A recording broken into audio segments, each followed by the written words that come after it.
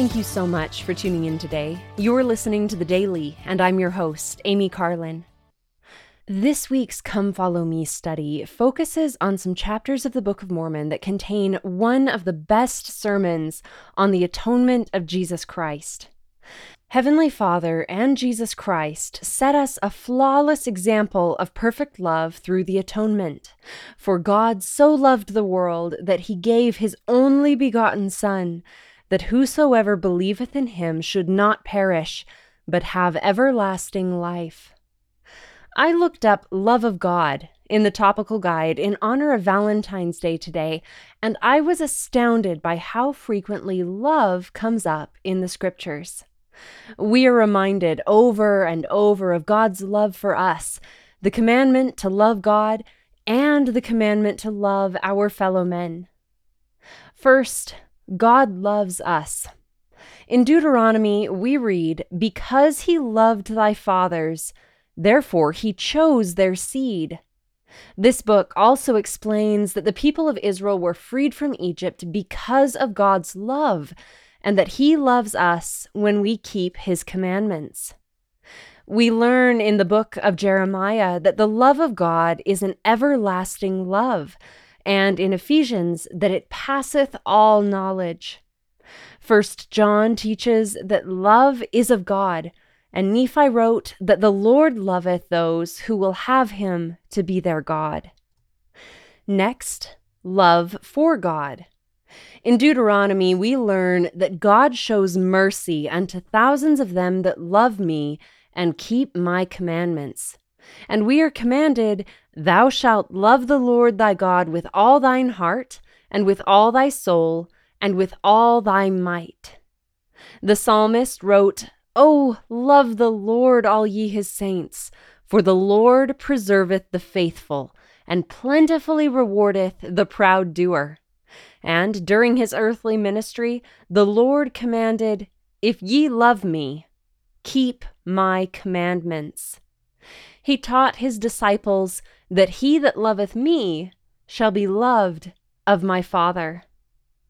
Finally, love for our fellow men. The book of John records the Savior's teachings that we show ourselves to be disciples of Christ if we have love one to another. Our love for our fellow men is indispensable to our witness of Christ and our own eternal life.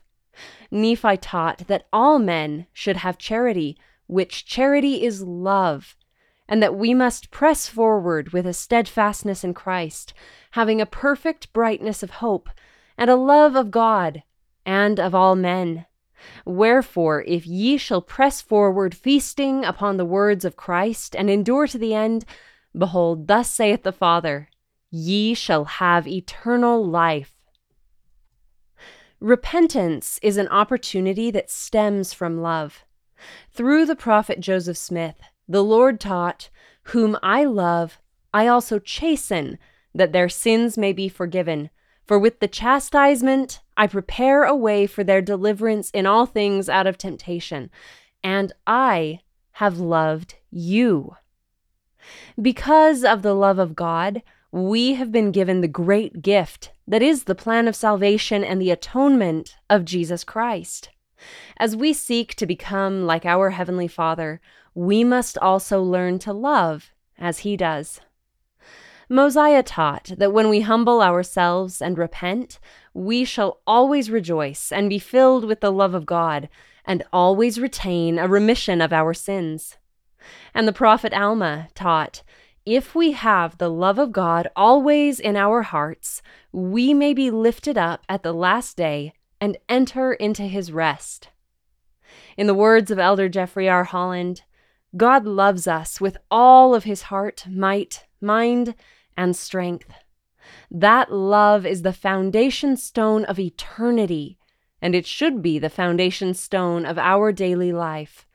Indeed, it is only with that reassurance burning in our soul that we can have the confidence to keep trying to improve, keep seeking forgiveness for our sins, and keep extending that grace to our neighbor. Thank you again for listening today. The Daily is brought to you by The Church of Jesus Christ of Latter-day Saints.